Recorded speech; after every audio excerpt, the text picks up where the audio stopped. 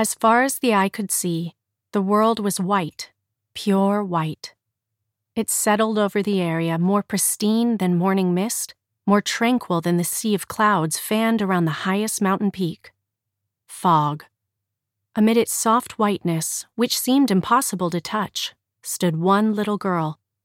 As the fog spread out with her at the center, covering everything with its haze, she slowly stretched her hand out. Vapor coiled around it, clinging to her, heavier than lead and hindering her movements. It was an unnatural amount of mass for fog. Even the tiny movement of raising her arm was enough to cause the condensation to mold itself to her body. When she tried to move anyway, it pressed down even harder until the small girl's fragile arm broke with a snap. Though her arm had been twisted out of shape, she gave a little sigh of disappointment, evidently unbothered by the pain. She lifted her chin, looking toward the noises from her surroundings. In the fog, she could barely make out the fingertips at the end of her broken arm. While she couldn't depend on her eyes to guide her, she could listen to the unpleasant sounds that reached her ears. At any moment, there was the eerie chattering of teeth, shrieks sounding like the mangled cries of birds and wild animals, flesh crashing into flesh, and dying screams. The inability to see anything but white fog made the sounds all the more unsettling. And it wasn't just her ears either. Her body itself was exposed to a disquieting sensation. Drops of liquid poured down on her, soaking her skin. It felt like rain, but it wasn't. Showering her was fresh blood. Invisible in the fog, a battle was unfolding.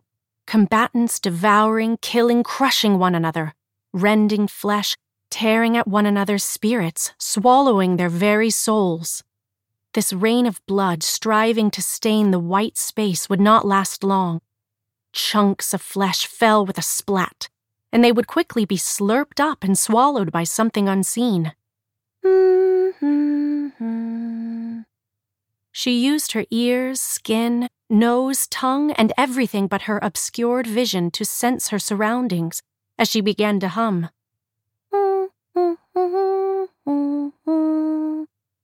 The little girl, so out of place in this bizarre location, was humming a tune.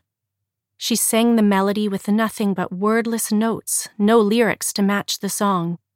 As she dangled her legs in the air, the surface below her seemed to shift in response to the song.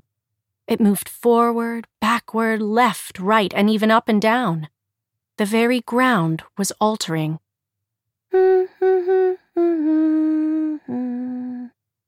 Something landed with a wet splat right next to the girl. An entire armful's worth of meat.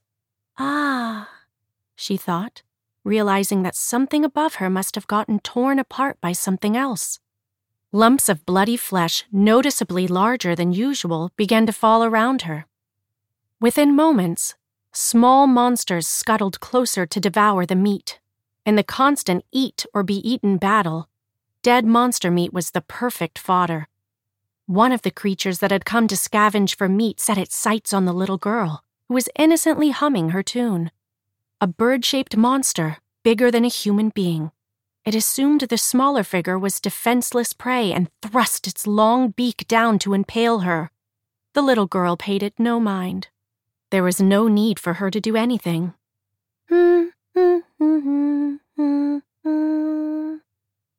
The surface below her feet lurched upward. What the girl was actually standing on was a gigantic beast. It would be difficult to measure even its width, let alone its full length. The monster, as big as a living island, opened its maw. Its mouth was bristling with spike-like teeth. Even the smallest tooth was larger than an adult human being. The bird monster that had swooped down to attack was swallowed like a tiny fish into the mouth of a whale. It crashed onto one of the teeth, skewered to death.